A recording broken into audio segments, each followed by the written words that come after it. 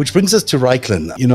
Aaron, why don't you tell us a little bit more about who this guy is? He's certainly not your typical Pennsylvania politician. This is not that kind of guy.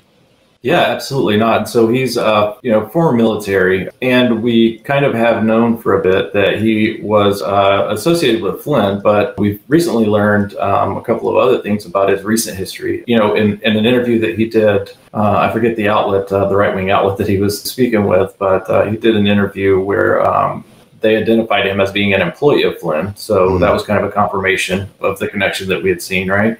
Yeah. But in addition to that, by the way, in that same interview, I thought it was interesting. I'm not sure how familiar folks are with Flynn's backstory. I think your viewers here are really aware of it. But, in his kind of history with Russia and his strange affinity for them and, similar to Trump. And who among us hasn't had dinner with Putin at an RT conference? We've all been there. Right. Everyone's done that. Just $50,000. Right. Well, I only got up as high as surgeon, the GRU director, so I didn't get to go. Well, there's something to aspire to. Not that important, yeah. So, we see this history where Flynn starts kind of just basically repeating Russian talking points, like about NATO and things like that, same that Trump does. But it was interesting in this interview that Reichlen described Flynn's dissatisfaction with and departure from the Obama White House in an interesting way. The way he described it, and he's a family friend of Flynn's and an employee, right? So it's interesting to hear him say that Flynn essentially was upset that Obama was allowing folks in Afghanistan to run Russia out of the Middle East, to allow ISIS to run Russia out of the Middle East. He specifically said that, and that's what Flynn was upset about.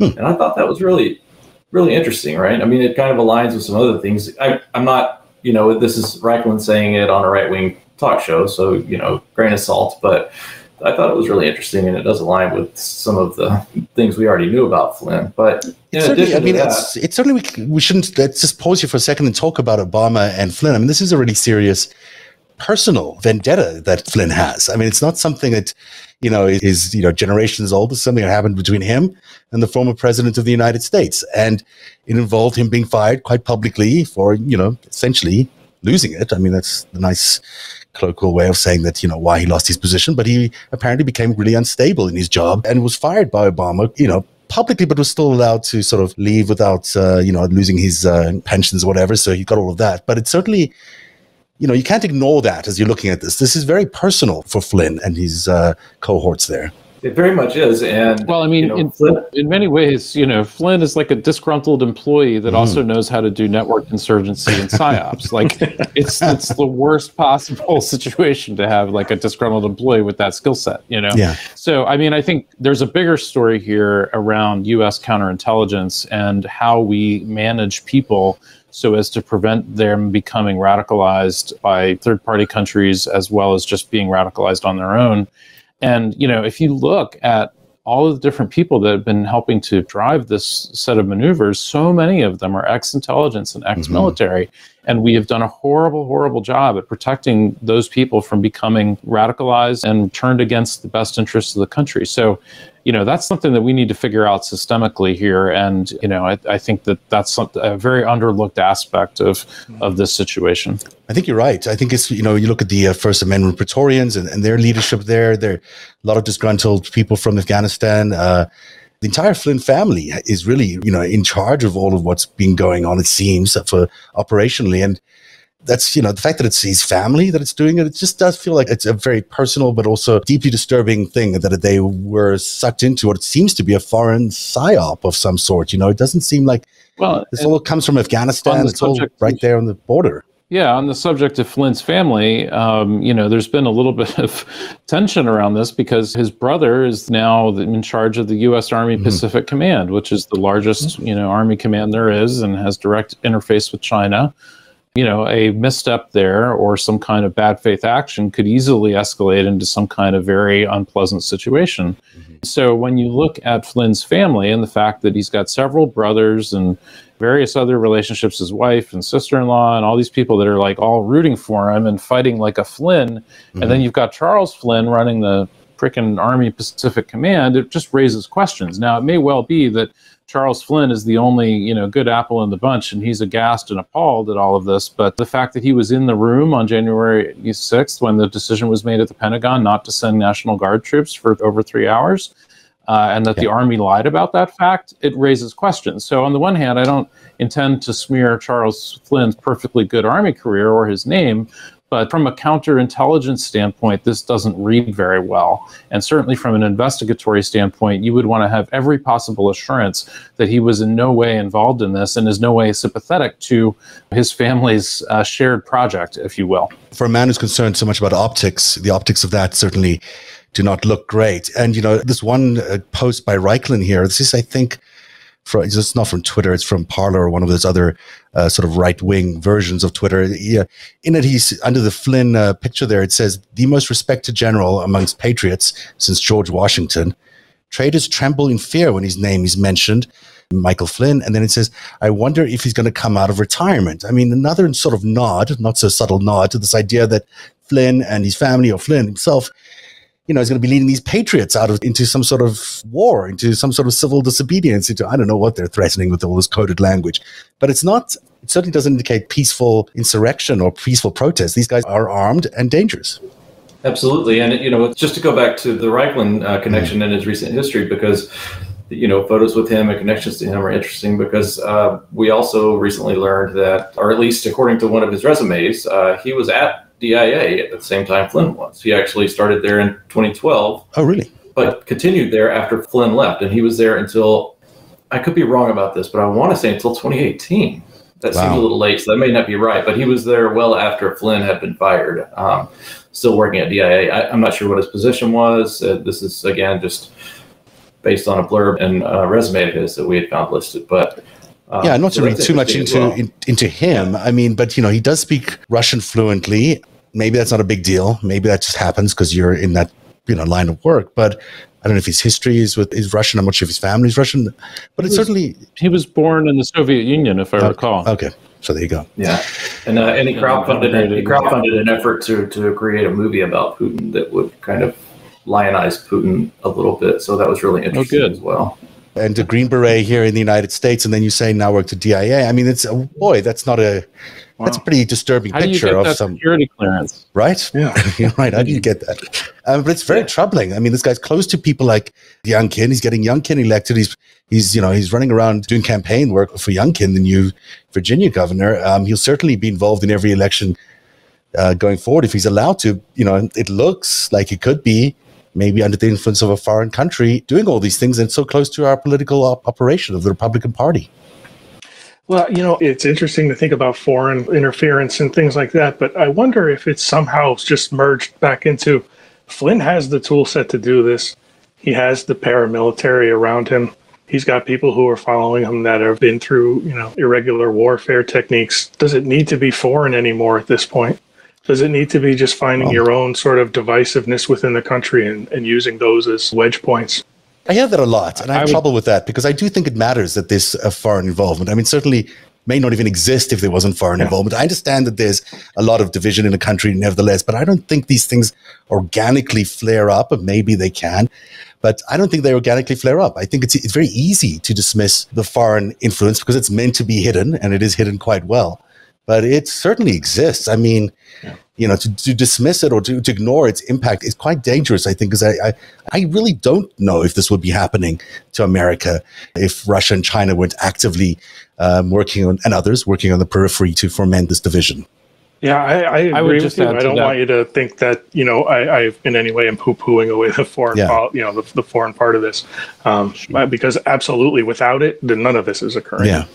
No, I just wanted to add to that the history here is so clear in terms of the, international alignment between this set of factions goes back decades and decades and decades, if not probably longer than even 100 years.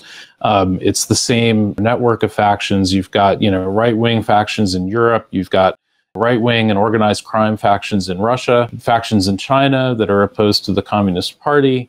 And then you have this very clear, sort of anti-communist faction in the United States that's existed for decades and decades and decades and really hasn't gone anywhere. I mean, it's the business plot people, the National Association of Manufacturers, the American Legion, the John Birch Society, the Council for National Policy. It's the same people. It's just, over and over and over again. Exactly. But it's the same exact network of interests. Yeah. So, I mean, it's an international problem. And right now it's flaring up. And, we've got to get the devil back down into the hole. Exactly. It's interesting, just buzzing up some things here about Reichland. Here he is with Ben Carson at the White House Christmas party, because everyone gets invited to the Christmas party by the Secretary of Urban Development and Housing. Up there at the top there is his Russian wife. Nothing wrong with that, of course, but there you go. They both speak Russian and both have connections back to Russia. And this next one on the right is him basically running the political operation for Michael Flynn, where he's endorsing a candidate for the election on behalf of Michael Flynn. He's issuing these statements saying Michael Flynn endorses Tom Norton, whoever he may be. And this happens repeatedly throughout Reichland's quite active Instagram and Twitter feeds. You get the sense that, he's running the political wing of whatever Flynn is doing. And it's dangerous because it's obviously having an impact on a political level across the country. Yeah, and to hear Reichland describe it in his own words, this same Twitter researcher has unearthed video of Reichland, some video interviews of his, where he is, in his own words, described his role in some of these processes. And it's very interesting that, for instance, after the election, he was casting about looking for ways to help and flew into Pennsylvania. And started working with some of the attorneys there to try to find ways to, combat the election results and so forth. But then he said he stepped back and saw his role a little bit differently. And he said there are people who are working on individual legal aspects of this, but that wasn't his strength. And he basically said that, his strength is big picture. And then he went on to discuss the irregular warfare experience that he had in the military and to discuss sort of this almost asymmetric warfare kind of approach that we've been seeing. And then in later videos, we actually see him describe multiple plans that they have in place, contingency plans and such, going through the legal strategy. And he introduced Operation Pence Card on December 23rd, and Donald Trump retweeted him on December 23rd. This is a really important thing that you're describing here. So Operations Pence Card, like the former vice president's name, is because they had various scenarios gamed out, whether it was Eastman or Reichland or together. It seems to me these might have been working together. They seem to be operating under very similar sort of ideas that, they were proposing different scenarios in which to keep Donald Trump in power. And one of them involved the insurrection of January 6th. And then aspects of that involved something called the Pence Card. So what was the Pence Card specifically?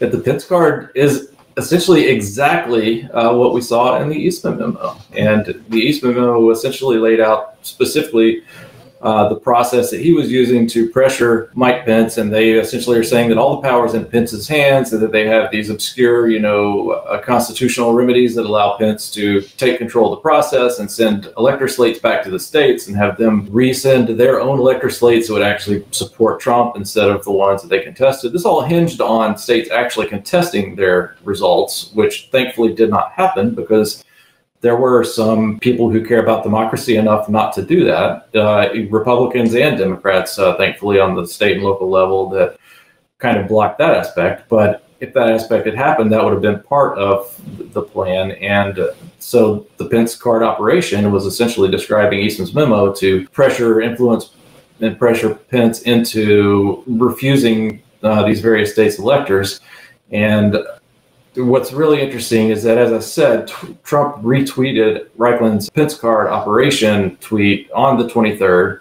And then the very next day, he called Eastman when Eastman was on vacation and spoke with him at his family home, wherever he was on vacation, and talked to him on Christmas Eve. It does seem to me that all these things coincide. I mean, you can't sort of look at Reichland and Flynn and then, the meeting that Flynn had with Sidney Powell at the White House on the 20th. These are all events on a timeline which coincide. For one operation, we saw, it's of January 6th, we saw it happen in front of our eyes.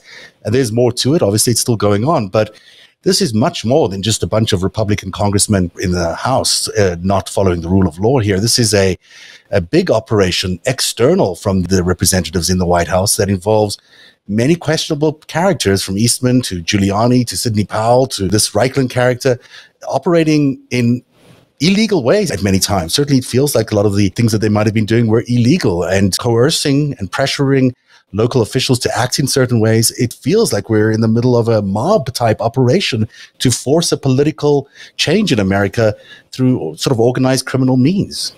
Well, yeah, I mean, I think that, that's exactly really, what the evidence seems to point to. And I also just wanted to really briefly highlight that a lot of the activity that, this network has been pursuing seems to now being pushed through the promotion of cryptocurrency. Mm-hmm. And, a lot of what went on with January 6th seems to have been tied in with this historical gripe over the gold standard, which, again, that's why I keep saying this goes back to 1933, 34, 1980.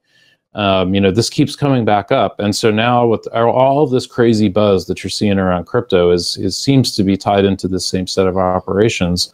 We've got the debt ceiling limit that's coming up on December 3rd, and they seem to be curious about what would happen if we didn't raise the debt limit. I think ultimately they probably will, but there may be a lot of chaos that comes over the next few weeks as a result of that pressure to see what happens if we don't. Well, the one thing that worries me, to align to what you're saying here, is if you've got politicians under so much pressure, whether it's personal pressure, financial pressure, or just general pressure from their funders, who knows where it's coming from, but they're under so much pressure to behave in certain ways that they could do something that's very dangerous to the country, where normally these representatives might not operate in this way. But considering the tactics and the effect they've had so far, leading up to things like the insurrection, it could be that they do something dangerous, that we're still in a state of some sort of, conflict or war, where you've got unbelievable pressure that's not allowing the normal course of democracy to proceed. Yep. And, I think if you look back historically, this is exactly what Larry McDonald was talking about doing with Western Goals when he created that in 1980 as a private intelligence agency to use, any means necessary to gather dirt on Americans so as to be able to exert control over them.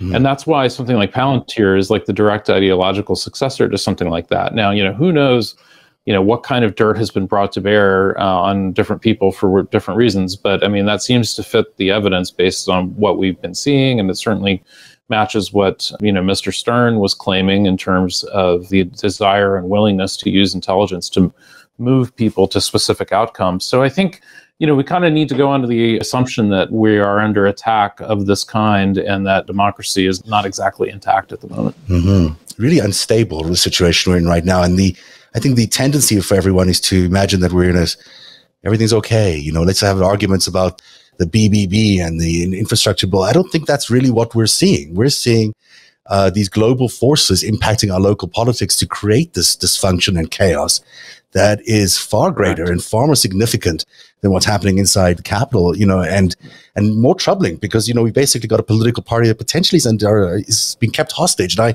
have no sympathy for the Republicans at this point, but I still feel like they could be under the equivalent of a hostage situation where they've been held against their will to act in certain ways against their will. I think we've seen this too, and I want to go back a little bit to the Eastman memo and the Pence card, because I think we have to take that along with the Jeffrey Bossert Clark letter. I think if we look at the letters that were going on between A.G. Rosen and Jeffrey Clark, he was basically saying to the acting attorney general, you should really sign this letter because if you don't, I'll become attorney general. So there's a little bit of muscle, strong arming in that sense as well. And I think that the two things really need to work in concert with each other. I think if you look at point 1 of the Eastman memo, that kind of brings us into, well, what if Pence is unavailable? Well, okay, we knew that Pence, potentially had the potential to be unavailable. We talked about that earlier.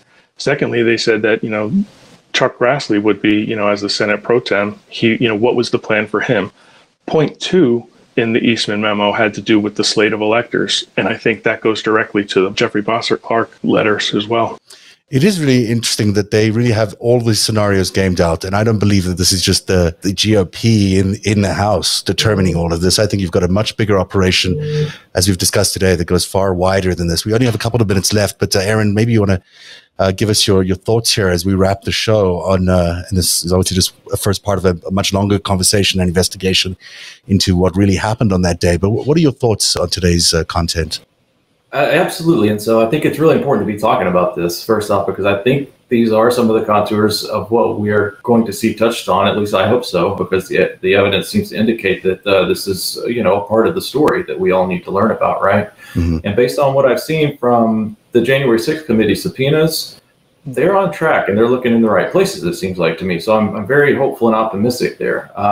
I'm not someone who thinks that any of these investigations are going to make us 100% happy and just, be a dream come true with puppy dogs and rainbows. And it's not going to be perfect. It's not going to be what everybody wants, but I have a really good feeling that they're looking in the right places at least, right? Mm-hmm. Especially with as I said earlier, the distance that they're going back, the time frame that they're reaching back to in terms of looking for this information. So overall, I'm hopeful. I am someone on the DOJ side and the Garland side. I'm someone who, I see things happening there, and while I am frustrated by lack of action on some fronts, I also know that if DOJ were the kind of DOJ that we want to have, we're pursuing all these investigations all the way to the top exactly the way that we want them to be, it would look exactly like it does right now, ideally. Yeah. I'd like to see some action on Bannon. I must say that's taking a little time. That was my second part of that, is that I have to make an exception with Bannon and Flynn, because I think what they're doing is dangerous, and they are still trying to incite a lot of things that need to be stopped. Yeah, and certainly involved in our current politics every day. Aaron, this is everyone will have a chance to wrap up, but where can people find you on Twitter? It's at clearing_fog. Is that correct? That's right. Yeah. So I created the clearing_fog account. It's just kind of, I try to be disciplined there and stay on message to the extent that I can. It's a very good feed. And of course, we should mention at Vision Surreal, who's, I can't remember his current handle, but it's at Vision Surreal is the Twitter handle. It's very good. It's just very good, full of information regarding all of this. Joe, everyone can find you at Dempsey2. Got That's that right. Wrong. Dempsey2, TWO. Okay. And Dave, I'm going to give you the last word here. As you see us going forward, firstly, people can find you at Dave Troy, DAVE, Troy, TROY, and feel free to mention anything else you want to market. But, where are we? Are we in a healthy spot? Are we still very much in the eye of the storm? Well, I think from my perspective, the one thing that I feel a little bit of anxiety about is, like what Aaron mentioned about Bannon and Flynn. I mean, those two guys are really doing some dangerous stuff right now, and they're continuing to cause ongoing harm. I would really like to see something happen with both of them soon in terms of just curtailing their ability to incite violence and division. But, that said, I do think that what Aaron said is right, that, what we're seeing is pretty consistent with a DOJ that is behaving responsibly and paying attention to the rule of law and all of that. I am worried about the propaganda aspects of the fact that people feel like the rule of law is eroding and that, standards are eroding and that things really aren't being followed up on properly. And I think that can have a very demoralizing effect that if these actors are allowed to continue, could be exploited to great effect. And so I think that in that manner, we're in a very precarious position right now, but I hope that the boat is listing a bit right now, but hopefully we'll see that corrected over the next few weeks and people will start to feel a little bit more confidence in terms of how this is going to play out. But I also am really kind of glad to see that there is a little bit of awareness starting to develop around the history of this and the fact that this isn't an isolated incident. It's not really about Trump per se. It's about libertarianism and about the Kochs and the Mercers and their history with libertarianism and the overall takeover of the Republican Party by the extreme right-wing libertarian movement that really got off the ground after World War II. So, I think that's all good context. And if people want to read more about, the stuff that I'm looking into, I'm really trying to look at that larger long-term history. So I do a weekly newsletter that folks can read at davetroy.medium.com, and you can sign up for a weekly email on that. which is also excellent. And I think your point is really valid. We have been talking in the Twitter, years now, almost it seems, about what this is really all about and the history and the context.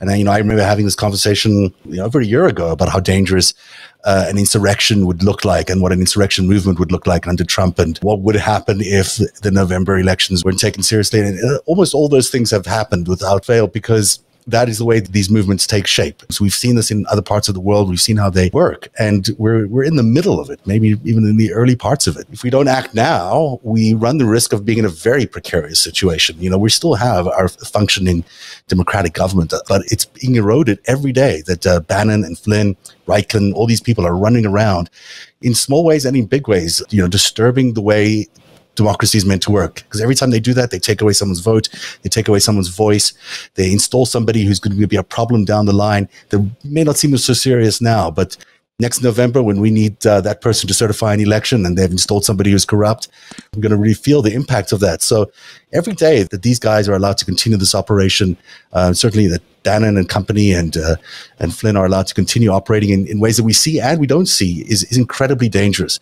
So I hope everyone at home takes this to heart and continues to do the enormous work that they're doing everywhere in highlighting all of this. And I congratulate all the three of you for doing the same, because I think it is so important that people like you are out there taking note, making sure that people are aware and that everyone else is amplifying that, and that it is good to see that various investigations are now looking at this very differently, certainly far differently than they were with a much narrower vision than they were on January 6th and around that time. People are beginning to see a much broader view of what's been happening, and I think that augurs well for the outcome of this investigation and the DOJ's.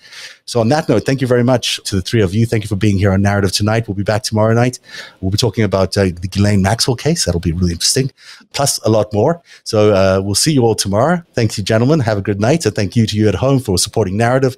We'll see you tomorrow night. Have a good night, everybody.